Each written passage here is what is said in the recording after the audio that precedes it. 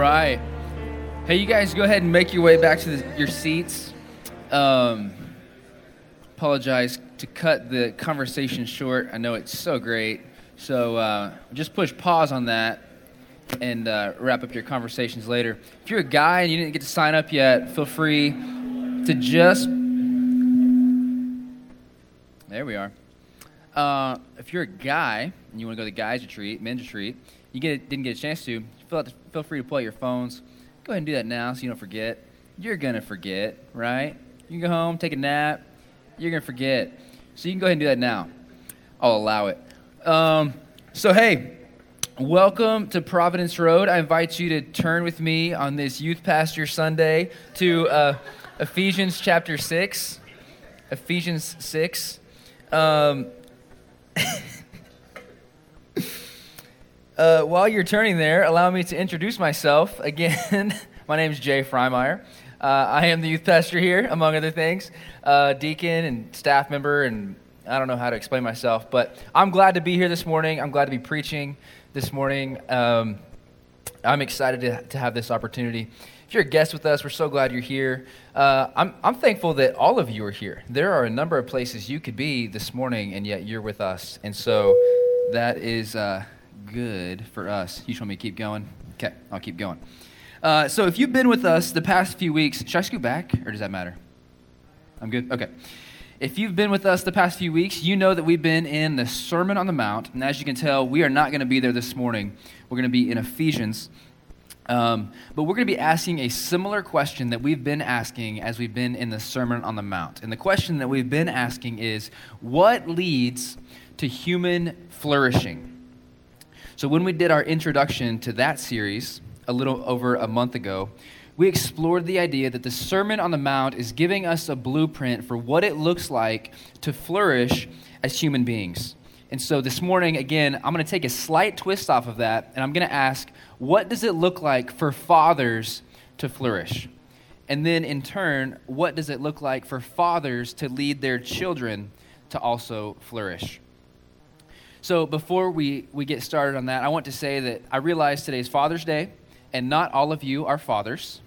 Not all of you are men and can be fathers. And so I realize that speaking to fathers on Father's Day, we could potentially alienate a large portion of the room. And so in part, that's true. Ephesians 6:4 is a straightforward command to fathers on what to do and not to do, on how to be a good, godly father. But on the other hand, this morning, you're going to hear over and over how much your Heavenly Father loves those of us who are in Jesus Christ and the great measures that He went to secure your salvation in Jesus. And so it's my hope this morning that you hear this sermon in one of those two lenses, all right? So women and non-fathers, do not check out on me, all right? So let's go ahead and read Ephesians 6:4. It's up here on the screens if you don't have your Bibles open as well. Fathers, do not provoke your children to anger, but bring them up in the discipline and instruction of the Lord. Let's pray. Father, I'm so thankful for your word and how it shows us who you are. It reveals to us how humans can know the God of creation, but also it tells us how to live in the day-to-day. And one of those ways in which it shows us how to live is it shows fathers how to be good, godly examples in the home to their children. So we thank you for your word this morning. Would you illuminate hearts this morning? Send your spirit here to show us your truth. And it's in Jesus' name we pray. Amen. So being a dad can be hard work, right? Any amens from the dads in the room? Yeah. We don't always get it right. And so in preparation for this morning, I thought of several dad fails that I've had over the past 5.5 years, which is how long that I've been a dad. And one of those came to mind pretty quickly. It was when Henry was in the just learned how to walk stage, so he's after a year old, and it was a day that he and I were spending together alone, and he's kind of stumbling around. You know, I had the day off, but Brooke was at work at the doctor's office. So he's like stumbling around all over the place, you know, bumping around, you know how they do. And I thought we had a great day. It was fun. And then Brooke gets home, and in a panic asked, "How did Henry chip his front tooth?" To which I responded, "What do you mean?"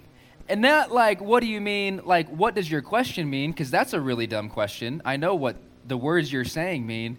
I was really asking, Henry didn't chip his front tooth. What are you talking about? I've been here all day. That did not happen. And so she repeated her question, and as she did so, I'm like racing through the memory of the day in my mind, thinking, did Henry even cry? Like, where have I been? Did he like wander down the street somewhere and I didn't know it? I'm like panicking. And sure enough, I could think of no such instance.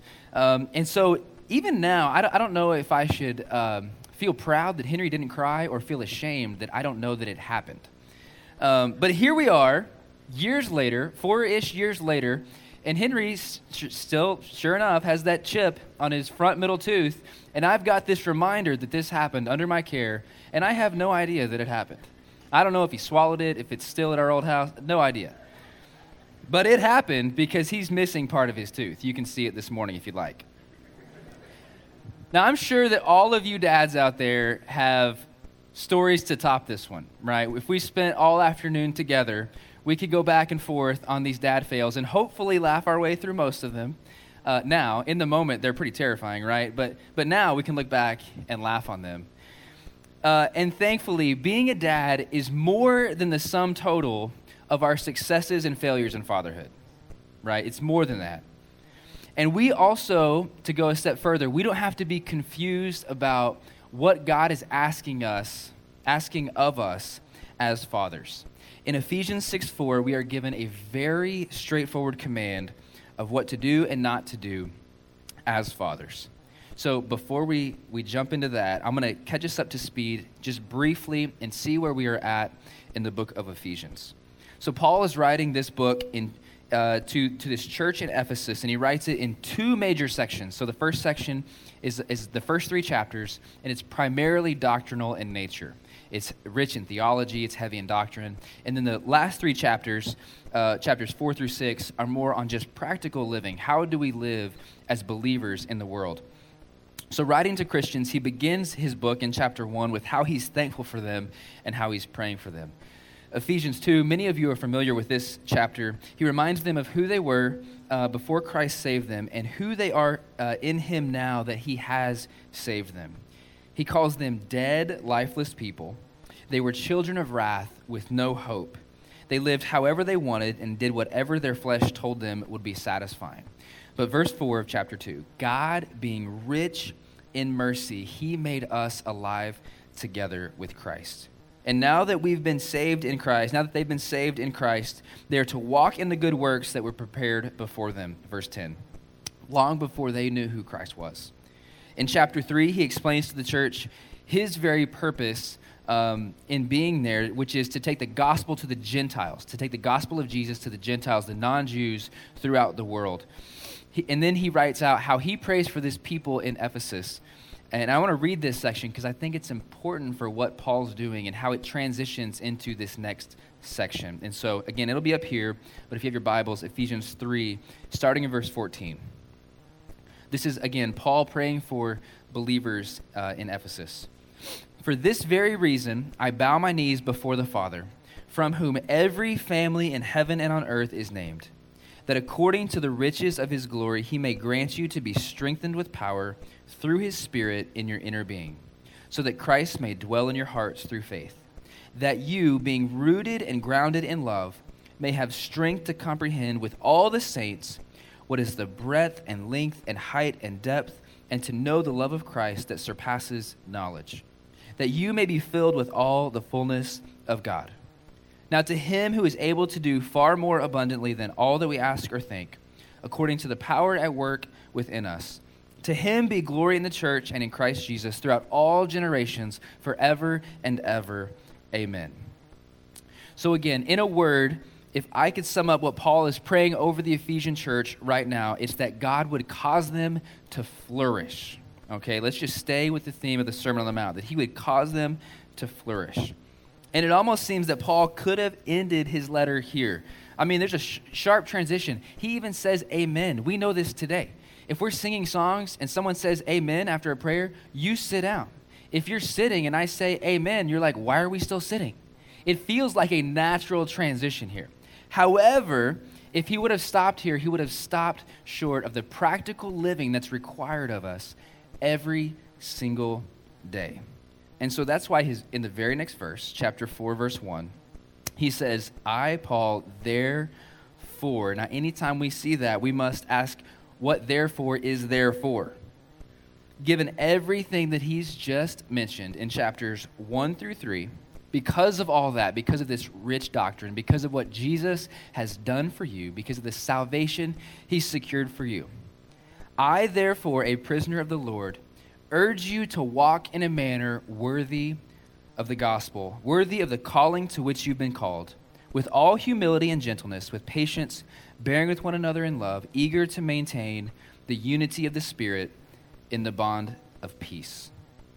So again, the final 3 chapters, grounded in the first 3, in the new life they found in Jesus, making sure that their salvation is a gift from God alone. They couldn't have earned this favor from God in their life on their own merit. Christ entered the world, took their sin to the grave, that they might be reconciled to God. Because of this truth, he urges them to walk in a manner worthy of this calling. Now, I want to make 2 comments on this verse, and then we're going to get to fathers. First, urges. Paul is not gently suggesting that this is a good idea on how they ought to live. He is pleading and he's begging with the church to live in this way. And this word worthy, implied here is that he's looking at, think of like scales. And on these scales, he's comparing their profession of faith in Christ, the calling to which they've been called, and the practice of faith in Christ. So he's saying you ought to live in a way that your life measures up to the calling to which you've been called. Okay, does that make sense? You tracking with me? To make this connection more directly to fathers, you were dead in your sin. You were a child of wrath. You did whatever you wanted, kind of like your small children. You just lived however, like my son here in a few minutes when he's let free. You lived however you wanted. And because of his mercy for you, dads in this room, you have been made alive with Jesus. It's only by grace through faith. May you be strengthened with power through the Holy Spirit in your inner being, that Christ would dwell in your hearts. Therefore, fathers, I'm taking some liberties here, I know, but fathers, I urge you to walk in a manner worthy of this calling. So how do we do that? Ephesians 6:4. Fathers, do not provoke your children to anger, but bring them up in the discipline and instruction of the Lord. So we're going to look at this verse in 3 sections. First, the appeal to fathers, the address to fathers. Second, do not provoke, the negative command, do not provoke your children to anger. And then third, bring them up in the discipline and instruction of the Lord. And we'll compare this some to Colossians 3:21, which is very similar. So first, fathers. Because Paul is writing to Christians in Ephesus, he's writing to people who have experienced the fatherhood of God. So what does that look like? In the scriptures, we see terms like orphans or aliens or strangers. That's who they were before Jesus. They have been brought near. They've been adopted into the family of God because of Christ. There's something deeply satisfying in knowing that, as Tim Keller writes, we are more sinful and flawed in ourselves than we ever dared believe. And yet at the very same time, we are more loved and accepted by the Father in Jesus than we ever dared hope.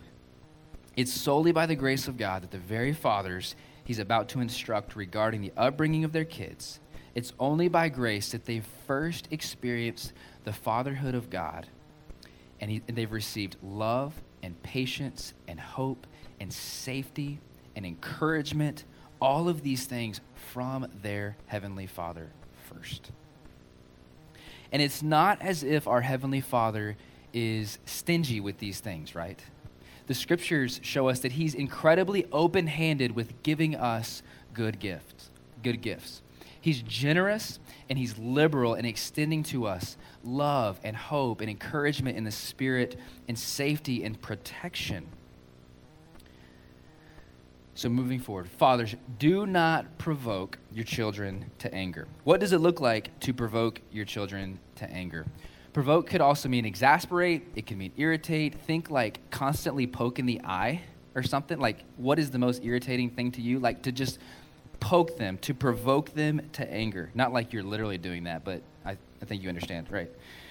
So for the crowd reading this letter, this would have been extremely countercultural because men in the home had complete control. They exercised unlimited power over their children, and that often led to excessive punishment. One commentator I read argues that a father's love for his children would have been hard to imagine in the broader culture in Ephesus and in this region. So Paul's command to not provoke their children to anger is significantly raising the bar of fatherhood for them in a way that honors both God and it honors their children.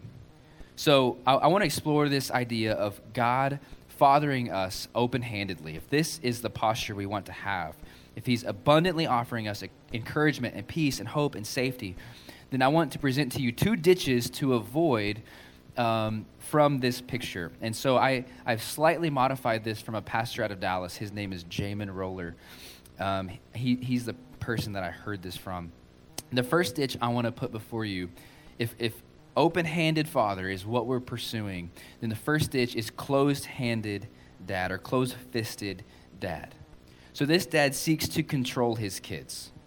He's often on a fault-finding mission, and as a result, he makes it impossible for his kids to please him. The goals set by closed-fisted dad are unreasonable, and his kids know it. Closed-fisted dad rarely shows affection and is always critiquing, causing his kids to not only ask if daddy loves them, but also if daddy even likes them. Closed-fisted dad does not lead the home, he seeks to control the home. He does not represent God in the home, he wants to be God. He is not safe, and if God isn't tender, loving, and gentle, then how could God be any of those things? This dad is leading his kids into anger and hopelessness. Now, if this is your tendency as a dad or even as a mom, let me share this with you from Jen Wilkin, who is a Bible teacher and an author. She says this: the goal in discipline is not that you would have control over your kids, it's that they would. Now, I'm going to say that again because when I heard this on the podcast, I had to rewind multiple times to understand what she was saying. The goal in discipline is not that you would have control over your kids, it's that they would. See, we are raising kids to become responsible people, hopefully, right, someday, that they would exhibit self-control over themselves. And the irony is, you can't control them into that. Does that make sense? That was for free. So, closed-fisted dad. The other ditch is hands in the air dad. You could say arms crossed dad, whatever. Hands in the air dad isn't looking for control, he's looking for comfort. Hands in the air dad is constantly distracted by and interested in other things, basically everything other than what is in the home. So status at work, making more money, sports, hobbies, you name it. Hands in the air dad prefers to abdicate his responsibilities to others. So he makes the money, sure, but mom feeds the kids and makes sure their clothes are clean. Teachers make sure the kids are educated. Coaches make sure the kids are disciplined. And of course, church makes sure the kids are morally good human beings. Dad gets to save all of his energy and attention for the things he really cares about. If dad is disinterested in me, how could God find me lovable? This dad also is leading his kids into anger and hopelessness. So both of these ditches result in our kids becoming discouraged, losing heart, and feeling hopeless, which is what Paul says again in Colossians 3:21. Fathers, do not provoke your children, lest they become discouraged, or lest they lose heart, or lest they become hopeless. So how do we father in such a way that causes them to not be discouraged? Ephesians 6:4. We bring them up in the instruction and discipline of the Lord. So repentance is not merely stopping doing something bad, but it's also turning to something that honors the Lord. It's removing a sinful behavior in our life and turning to the Lord. So we see this a few times in Ephesians, first in 4:28. Let the thief no longer steal, but rather let him labor doing honest work with his own hands. Again in 5:18, this is just Ephesians. Do not get drunk on wine, but be filled with the Spirit. And here in his exhortation of fathers, do not provoke your children to anger, but instead bring them up in the discipline and instruction of the Lord. So we've looked at the negative, don't provoke.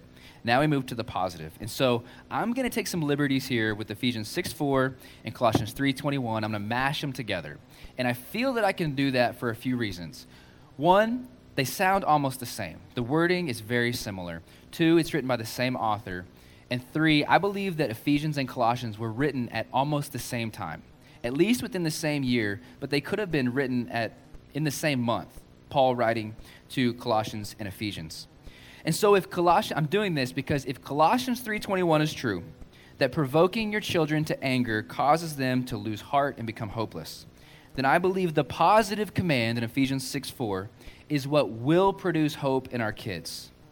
So what brings about hopefulness in our children is bringing them up in the discipline and instruction of the Lord. I think we can sum up what Paul is saying here in one word, and that's discipleship. Are we discipling our kids?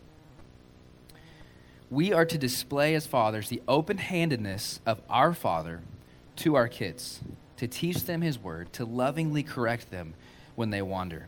If you do this, you are not guaranteeing their salvation in Christ. We know that belongs to the Lord alone. But you are setting before them a hope that is greater than anything this world can offer. This specific section of practical living in the home begins in Ephesians 5, when it says, like I just mentioned, do not be drunk on wine, but be filled with the Spirit. So in order to give our kids hope, we must be fathers who are filled with the Holy Spirit. The pastor I referenced earlier, Jamin Roller, he said it like this: you will give to your kids whatever you have filled your hands with. You will give to your kids whatever you fill your hands with, whatever you have gone to for life. So dads, what have you gone to for life? What is in your hands? What gets dad's affection? What does dad love? Because your kids see it, don't they? Now, I'm willing to bet if you're in one of these two ditches that I've just mentioned, or if you're like headed to one, or if you're prone to be in one, I believe that it's probably inadvertent. Now, what I mean is this: I doubt that you wake up every day thinking, I can't wait to crush the hope out of my kids, right? Like anyone, I mean, we can talk later, I guess. You're not going to raise your hand, but I doubt that's you. I doubt you're saying, I wish my kids would be hopeless, lifeless people. But I bet it looks more like this. The demands of the day press on you. Bills pile up. Maybe you're in debt. Maybe your family's schedule is just stretching you thin. Work responsibilities can become extreme. Maybe just the season of life you're in is just kicking you in the mouth, and life is just hard. Being a dad can be challenging. It can feel overwhelming. And so if that is you this morning, I want to say two things to you. First, and I want you to hear me, that God loves you for who you are right now, not some future version of you. Will you hear that? That God loves you right now in Jesus, not who you are going to become when your life is better. And so I don't know what's in your hands. I don't know what you're going to for life. I don't know what has all of your affection right now. I do know that if you're in Christ, that God loves you right now for who you are. And so maybe whatever else I'm about to say this morning, like you just need to stop there. Maybe you just need to leave and just think on that. That God loves you right now, period.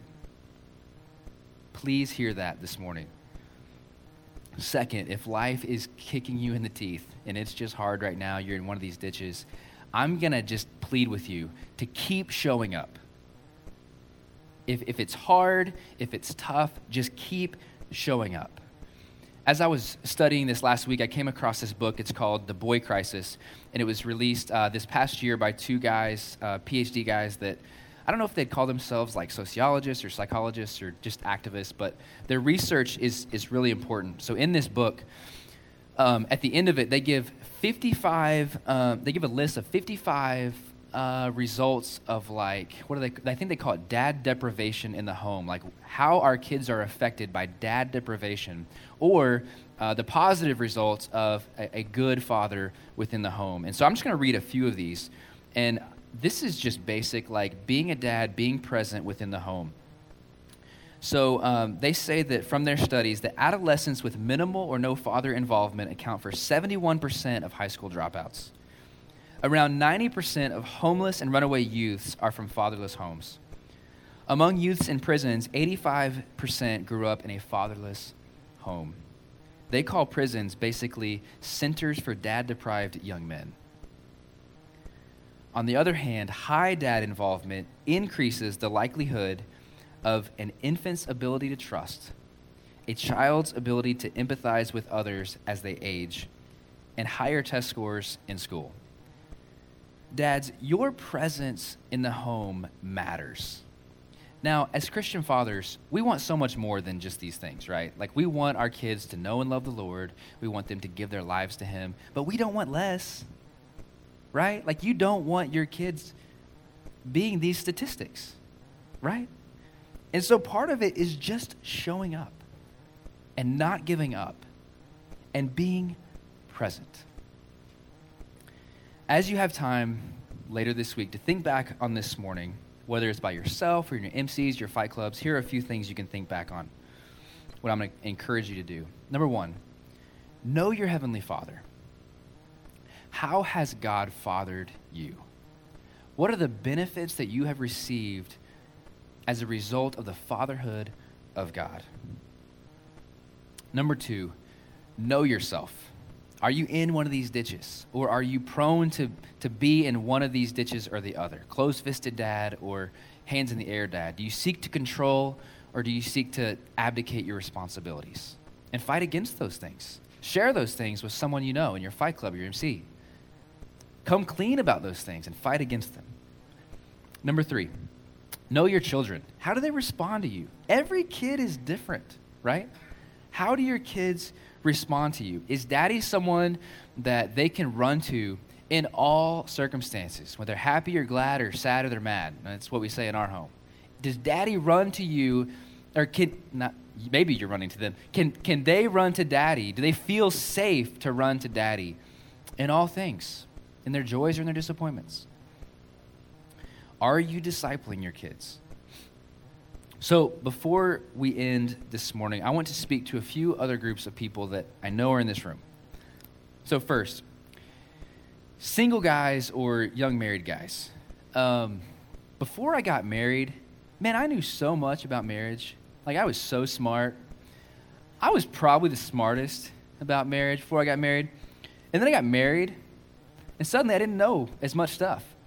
And to take it a step further, man, I knew so much about raising kids too before I was a dad, right? Like, I had no empathy for dads that I saw their kids run around, kind of like Henry's about to, like I mentioned. I had no empathy for dads that like couldn't control their kids.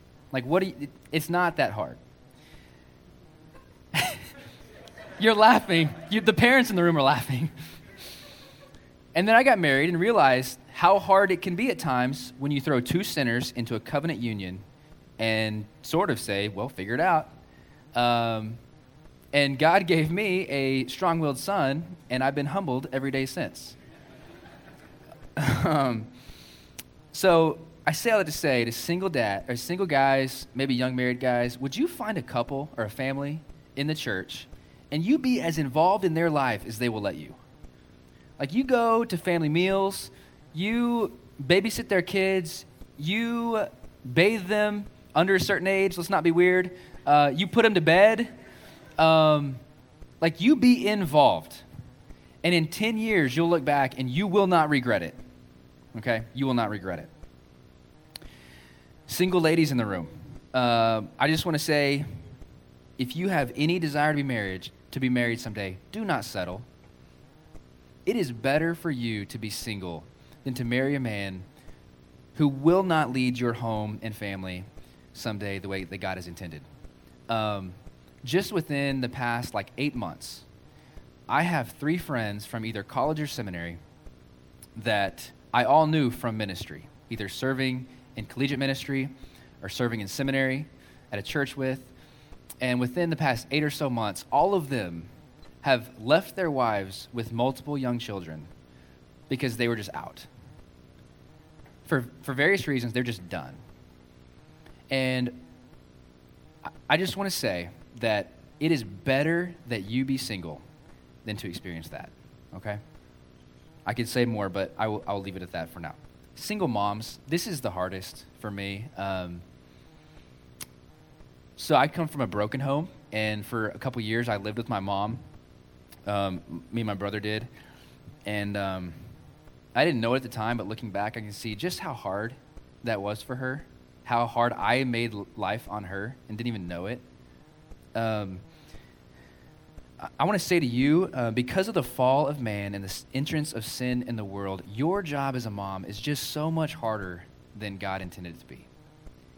It's just harder than it should have been before the fall. Whether your husband has left or he's passed away, whatever the circumstances, this is just not how God designed the family to be. And I hope that despite worldly odds being against you, that you are able to know and experience the love of God for both you and your kids. And they're not perfect here, but the best way for you to experience the love of other believers in our church and help and support is in missional communities. Again, they're not perfect, but that is the best place we have for you, for people to come alongside you and help give you a break at times and watch your kids and raise your kids with you. Psalm 68:5 says, "Father of the fatherless and protector of widows is God in his holy habitation."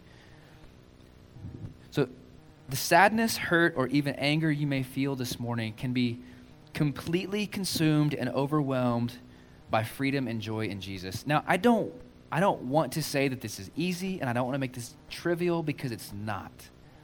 But it's possible. And this could also apply to those of you in the room who have maybe lost a dad this year or in the past few years, and you're hurting from that. The freedom and joy that we find in Jesus can consume and overwhelm all of those things. It's not easy, and it's not a trivial thing, but it can be done in him. Church, we have an obligation to serve the single moms among us and in our community. And I know that you know James 1:27, but I'm going to read it again anyways. Religion that is pure and undefiled before God the Father is this: to visit the orphans and widows in their affliction and to keep oneself unstained from the world. May we rise up and serve the orphan and widow among us.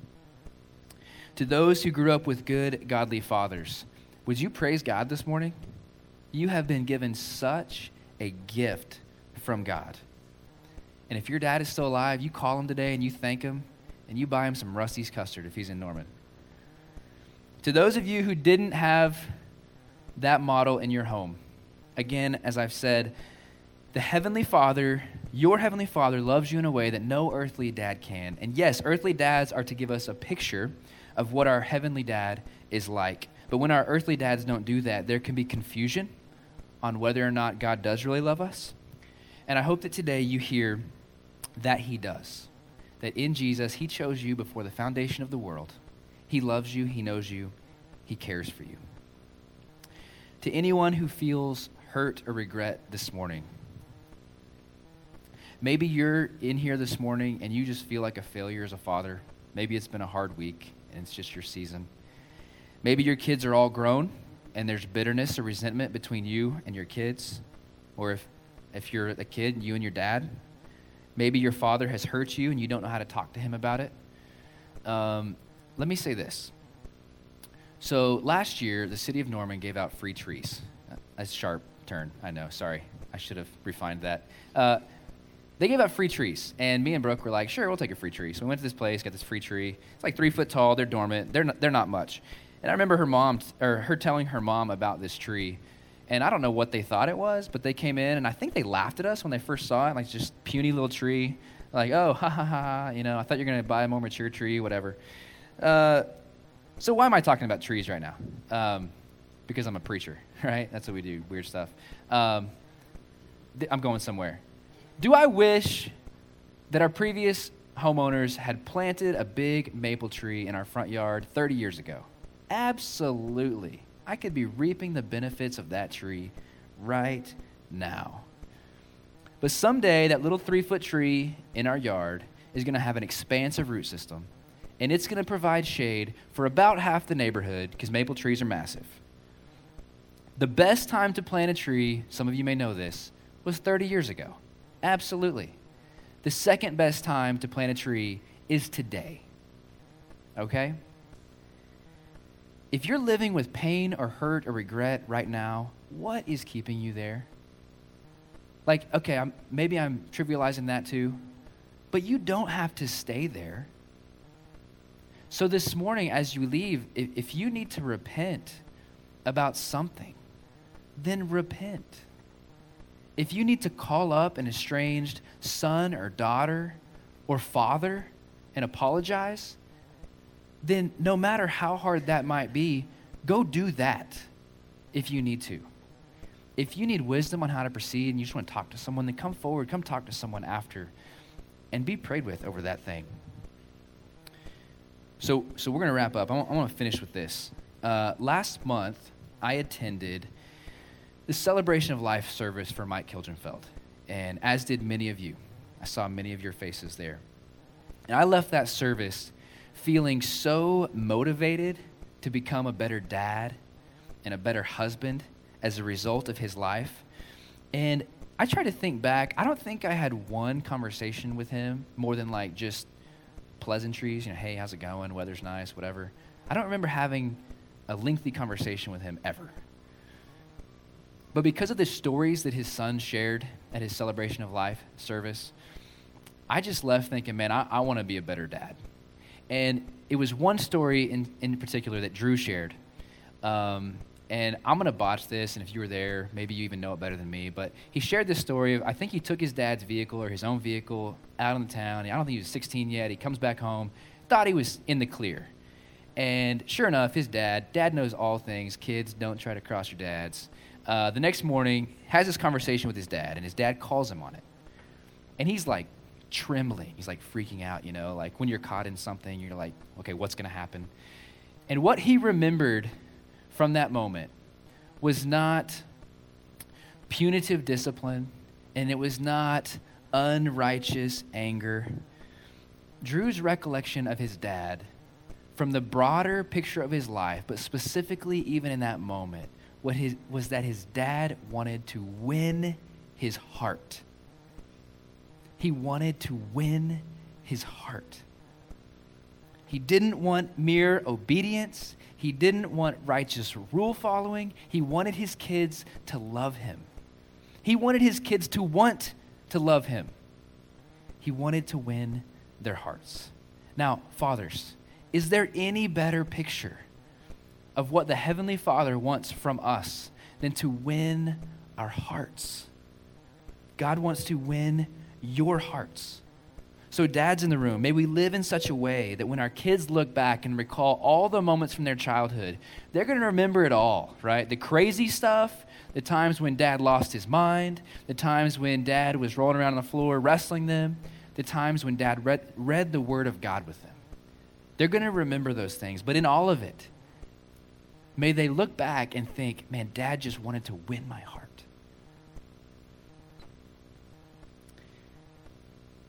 So as we wrap up, dads, man, go take a nap today. You're going to take a nap probably, right? I hope you can take a nap.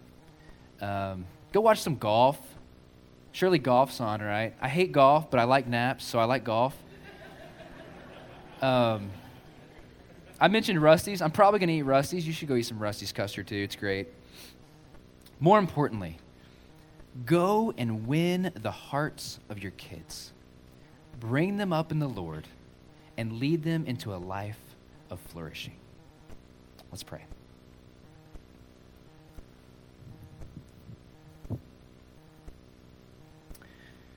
Father, we thank you for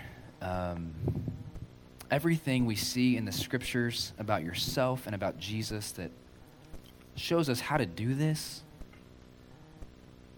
I think I would be wandering aimlessly and clueless about how to be a dad if I didn't have your word. And so I'm so thankful for it. I'm so thankful for the men in this room who take up this mantle with honor and they seek to live this out. And God, I pray for the men in this room who are struggling right now. I pray that you would put people in their life to help them out of it. And I also pray for the people in this room who are hurting. Would you send your Spirit to encourage their hearts now and to uplift their very souls? God, we love you, and it's in Jesus' name we pray. Amen.